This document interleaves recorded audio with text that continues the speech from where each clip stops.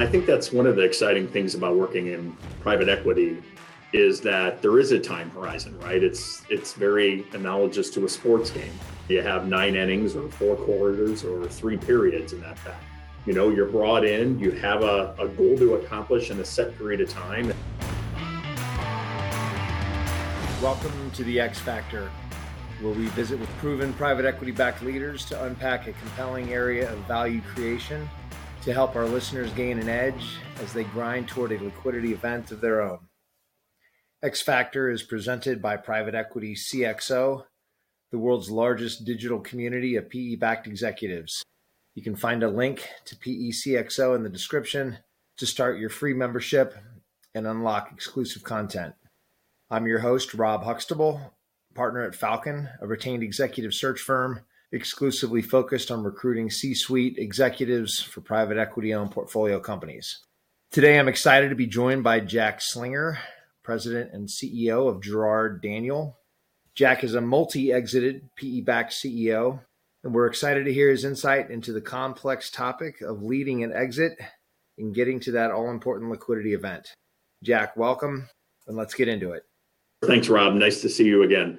I'm Jack Slinger. I'm a CEO in the private equity world. I've been a CEO in the middle market space for over 20 years. I have gone through probably 5 to 7 exits and have worked with probably 5 or 6 different private equity firms.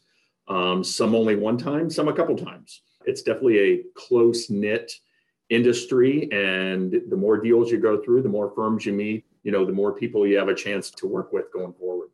Yeah. Okay. Good deal. So just to frame up the exit and why it's so important for those in the audience that haven't necessarily been through the process, when you join a private equity-backed company, you're signing up to complete a mission, which includes helping to recapitalize the company in the future. Maybe that's 2, 3, 5, or 7 years from now, depending on the thesis and the hold period. But boy, that's what it's all about, getting to that finish line and bringing on that new investor, not just because that's what the mission was to begin with, but for the executives who are sacrificing so much time and energy and blood, sweat, and tears, that's where the lion's share of compensation is realized. So just give us your sense of why the exit is so important and how you kind of think about the process before we get into the details. Sure. I mean, and I think that's one of the exciting things about working in private equity is that there is a time horizon, right? It's very analogous to a sports game. You have 9 innings or 4 quarters or 3 periods in that fact. You're brought in, you have a goal to accomplish in a set period of time. And that time was typically anywhere from 2 to 7 years, like you stated. And sometimes it's a quick deal. Sometimes it lasts the full 7. I've experienced both ends of that spectrum. And, the beauty is that if you hit your goal, there's something at the end, and the end is a transaction. And typically that transaction is financially rewarding to both the CEO and the management team and your financial sponsor. And so it is exciting when you get close to the end and you're going to realize your goals that you set and your financial sponsor set. And that milestone typically is based on EBITDA. They purchased a company at X and they want to take it to Y.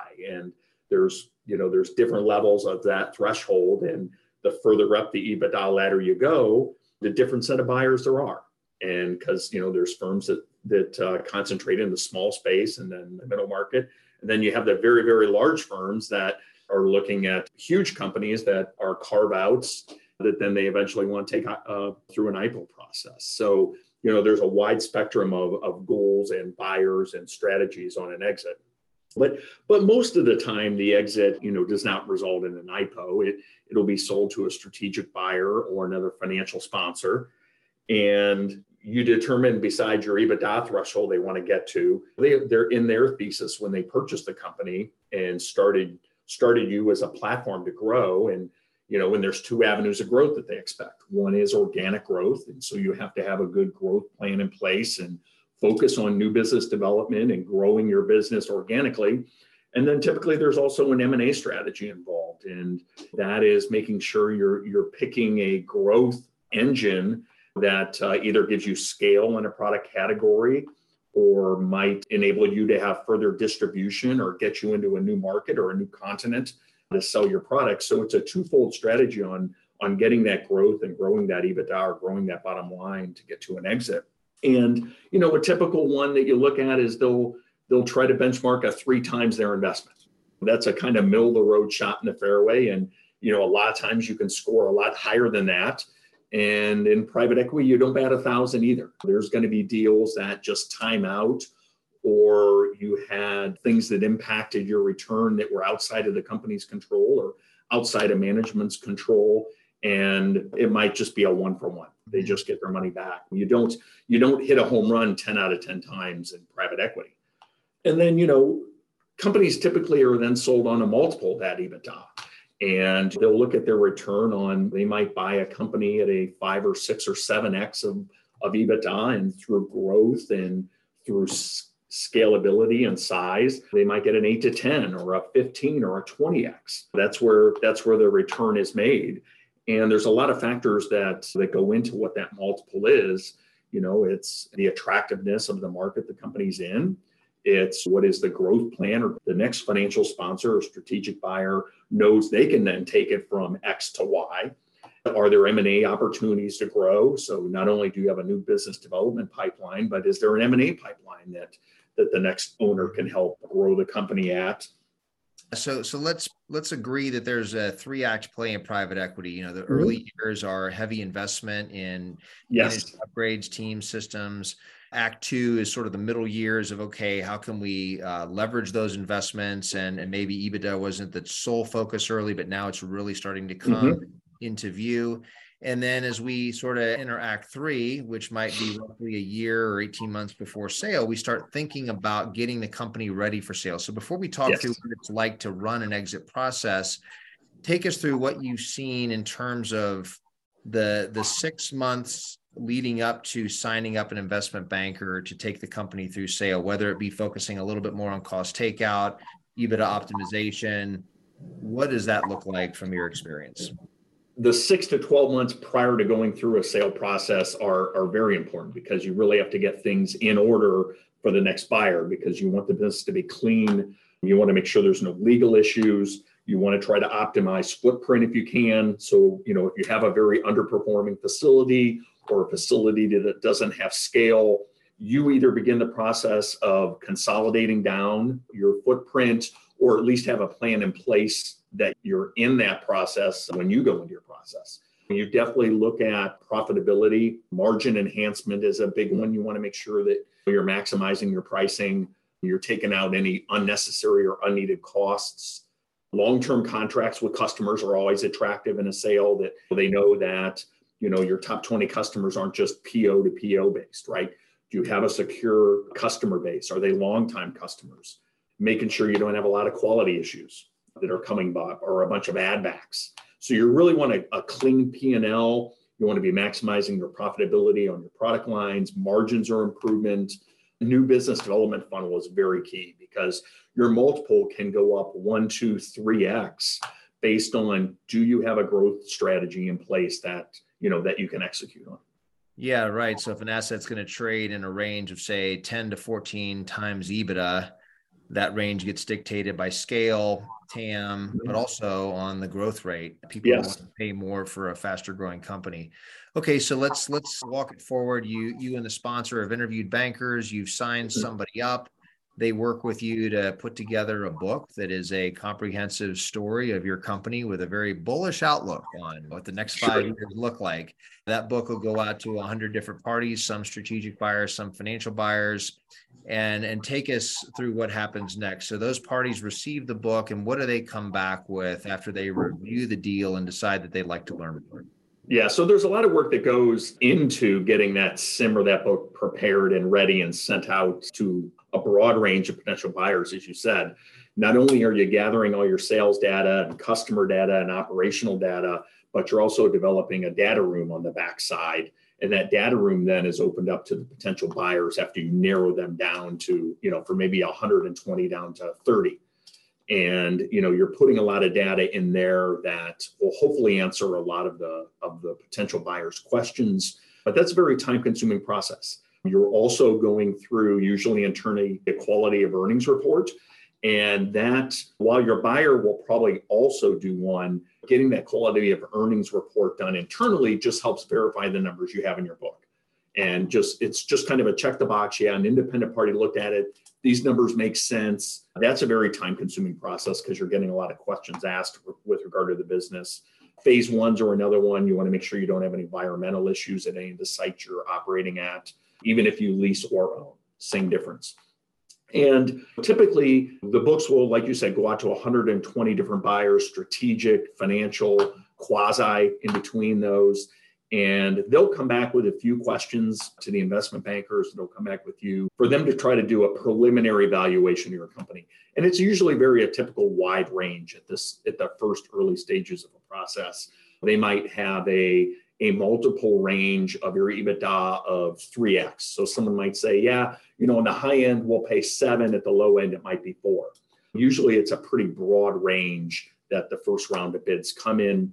You value those, talking about them with your investment banker as well as your current financial sponsor, and you'll narrow that down to about 20, 24. Mm-hmm. Those 24 then get access to a management team to ask them questions. They'll get access to the data room, and they're asked then to kind of narrow down their bid. And so that would be called sort of the management presentation phase, where they meet you and the team and you kind of present the business to them in a very organized, strategic manner. They're also getting access to the data room, but the banker is also controlling that process so that it's very organized. And the buyers at this stage who have signed, I guess, an indication of interest, are still operating at arm's length. Take us through the strategies that you've employed in the management presentation phase when you're presenting to this dozen or more preliminary number of buyers.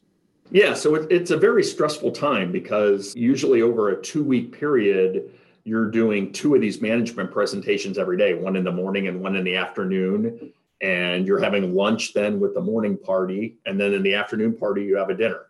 So it is an all-day affair for, it can be 2 to 3 weeks at a time. And what's the length? How many hours is a typical management presentation? Typically 3 to 4 hours. It'll be in person. Usually the potential buyers will bring in anywhere from 2 to 6 people. And then they'll also have several people on the telephone. You go through a process where you present the company. It's a more expanded version of the SIM that they received. And there's a lot of Q&A. It's a lot of Q&A back and forth. I think that it's stressful in the sense that you got to have tough skin because you're getting questioned on everything. Why this number? Why this trend? Why this customer? Why this product? Why are you doing this? Why didn't you do this? And, you just that's a private equity thing, right? I mean, they are logical, analytical, fact-based individuals, which is good. Yes. They're authorizing tens, if not hundreds of millions of dollars of an equity check to go into a deal. And so they're cross-examining your numbers and your presentation to look for kind of durability of the presentation, to see how real versus not contrived, but it's like selling a home. Is a room cozy or is it just small? And they decide for themselves what that looks like. What advice do you have specifically to how to best answer those cross-examination questions that are being delivered to you from would-be buyers? Sure. And that's what I said. You have to have tough skin in the sense that it's not personal, right? I mean, they might disagree with the strategy or the actions or how you've run the company as a CEO, but again, it's not personal. So you can't get defensive about it. You still have to stay very positive and just explain why you made the decision you made and why you do it. And, hey, in a perfect world, we might have done this, but it's not a perfect world. So we had to do, action B, for example. You must convey confidence in why you do things that you do and why the actions and the business is running how it is, and also be very optimistic, right? Mm-hmm. Hey, with you guys as our next partner, I want to do X, Y, and Z, and I think we can go from A to B through these growth plans or these potential acquisitions. And one hard part of doing 2 a day and doing the same presentation, 12 times is maintaining that level of enthusiasm, right? Mm-hmm. There's definitely presentation fatigue that sets in, and you got to overcome that. It's not a sprint, it's a marathon. You got to get through all 12, and you got to be as excited when you do the presentation the 12th time as you do the first time. I've been told by parties that, keep your answers direct and succinct, answer questions that were asked, and don't get into rabbit holes where you find yourself offering up maybe volunteered information that wasn't relevant to the question. And I think to the point you made, it's this fact-based answer process where on one hand, you're standing up for what the company is, but you're also sort of leaning into what it isn't yet, because that's going to be part of their thesis with you. Yes. Hey, we haven't even looked at Europe yet. We're excited to do that with you. Yes, we haven't ramped up NPD because we've been so focused on organic growth of existing product line and M&A, but we're excited to do that with you. So some of these sort of gaps or vacancies of your business today are actually what they're excited to do with you in the next hold period. Yeah. And be honest. I mean, that's the biggest one is you don't want to get caught stretching the truth or lying about something, because these guys could be your next owner, right? Yep. And so you don't have a bad relationship with them. So you just got to be honest. Yeah, I've seen that before where because the management team did such a good job messaging the story, the buyer paid maybe more than they would have otherwise paid. And now we're in bed together with the new hold period and they're not happy because they realize that they did pay more than they should have. And they can't blame the seller because they're out of the picture. The only one they can look toward is management. What is the support role, if any, of the selling sponsor? Obviously, management's in the crosshairs of these presentations and handling all the questions. What are they doing, if anything? I would say during the process, they have very little involvement. Their involvement occurs once a final buyer is selected, someone is selected with an LOI and gets exclusivity and you're negotiating the purchase agreement. That's typically then when the sponsor steps back in. Okay, so let's go there. So you've gone through the dozen or 2 dozen management presentations. Those would-be buyers are encouraged to then decide, do you want to get serious? And what happens then? What's the inbound from the select group who says, yeah, I want to take a run at Jack's business? You'll typically then narrow it down from maybe 12 to 3, ask people if they have any more questions, give them access to me and my team if they want to talk to us and ask them. And then as they revise and submit their final LOI bid, you select one. And you make that decision. So just to explain the vernacular, so you mentioned SIM earlier, which is the Confidential Investment Memorandum, which is the investment banking deck, 100 and some pages that walks through the current, past, and future state of the business. And now you're talking about an LOI, which is the letter of intent. So it's their formal bid to say, we are serious, we want to buy you. Maybe you get 3 to 5 of those.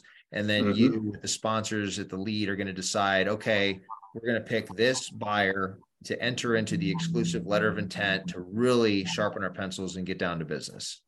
Yes, correct. And once that happens, it's usually a quick period. A typical close is anywhere from 30 to 90 days.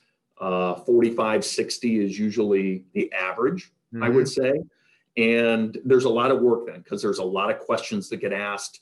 They bring their lender in, who they're going to get financing from to do the deal. So there's a bunch of diligence questions that are asked by the lender. They usually have an accounting firm, verify the quality of earnings, the Q of E that was done. You're visiting all your plants with them. It's a typically 1-day trip. And, if you have a bunch of plants, that can take a week. By the way, you're still running your business through this whole process. So I want to remind the audience, for those that haven't been through it, when we write up our position specs for roles, we call out the fact that when you do go through the sale process, it's going to feel like a second full-time job. Is that an overstatement, Jack? No. And I was going to mention that, Rob. That's so true because you're consumed day and night going through this process. But at the meantime, you got to run your business because any slippage in results is a red flag. You've got to make sure you're hitting your number, you're hitting your budget, or you're hitting whatever you forecasted and what you presented to them, because the multiple that they pay on your business is based on a TTM or a trailing 12 months. And if that starts declining, then bids start declining. Or if during this process, when you were having your management presentations with the 12 folks, or now that you're down to one person that you're exclusive with, if you have a bad month, they might want to retrade. Their bid might have been, I'm going to pick a number, $100 million. Well, if you just had a very, very bad month, they might say, hey, is this a one-off or is this now a trend in the business declining?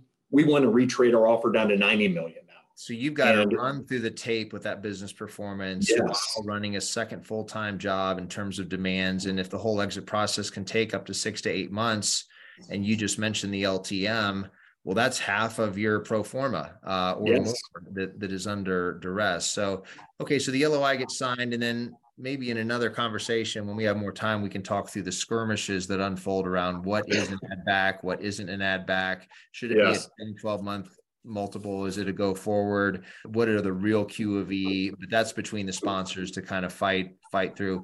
I've seen plenty of heartbreaking stories, Jack, where a company was close to exit and they got, the LOI signed up, and then the adjustment to the offer came in and the sponsor that's selling it said, you know what, I'm just not selling. There are other reasons why a sale process can fall apart, which are, it's heartbreaking because you've just, as a management team, you've just sacrificed 3 to 5 years. This is the brass ring. A majority of your compensation is coming at liquidity. I'm not sure if you've ever had a failed sale process, but if you've ever come close to one bogging down, what are the 2 or 3 perils that can really upend an otherwise good outcome in a transaction? I think there's 3 of them. One is your current performance. Like we stated, if you and your team take your eye off the ball and get totally consumed with the sale process and the business slips from an operational standpoint, that can derail the process because they might want to retrade at a lower price. And like you said, the sponsor might say, I'm not willing to accept that return. We're going to hold it. Another one would be a lost customer or a lost major piece of business, or something from a legal or environmental standpoint came up during diligence that could be detrimental to a deal. And if a deal gets tabled or you got to pull out of the process, it's not a matter of, well, in 12 months, we're going to go to market again. That reset is at a minimum another 24 months because everybody's going to remember, hey, you guys went to market 12 months ago. I remember getting the book. Something negative must have happened. Why are you coming back in 12 months? It's a reset of another 24 to 36 months before you can come back to market. So it's a big deal. And whether it's fair or not, when that happens, there oftentimes is a casualty of a CEO or CFO who takes the bullet for the failed process, whether fair or not. You go from inches away from a multi-million-dollar liquidity event to being on the market explaining to future employers why you were terminated and couldn't sell the company. So it is a perilous situation. Yes, it is. Yeah.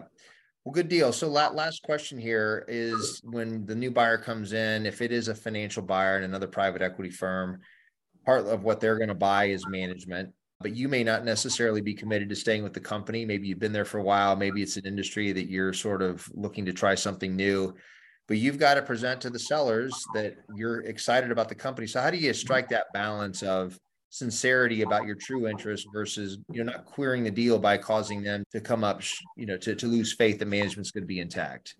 Yeah, I think you'd be upfront and honest. You never know what's really going to happen, right? If it's a strategic buyer, in many cases, several members of the senior management team do not continue on in the deal. And that's just a reality of private equity. And I think that you just got to accept the fact that you might be out of a job at the end of a transaction.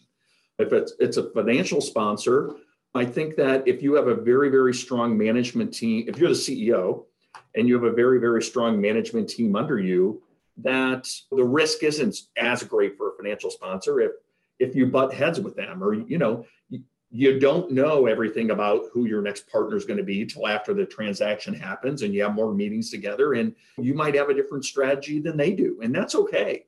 As long as you have a strong management team underneath you, I think that, there's not ill will there should a CEO walk away.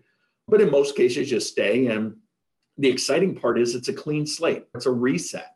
And you get to start all over again. And, it's fun. You're starting all over again. And how do you get the company from point A to point B? And you have new ideas coming in because you have a fresh financial sponsor. And, it's an exciting time also. Yeah. And it's unlike signing up for a new job where you can only diligence so much. This business inside now because you just got been running it for several years. Okay. Jack, thank you so much for your time today. Sure. Maybe we'll, if you're willing, have you back in the future to unpack a few of these subtopics. But Godspeed to everybody out there chasing an exit. That's what it's all about, right? Yes. Thanks, Rob. Okay, Jack. Take care. Thanks. tune in for our next episode on hiring, training, and retaining sales reps and the role that management can play in making it happen. I'm your host, Rob Huxtable, and thank you for listening to The X Factor.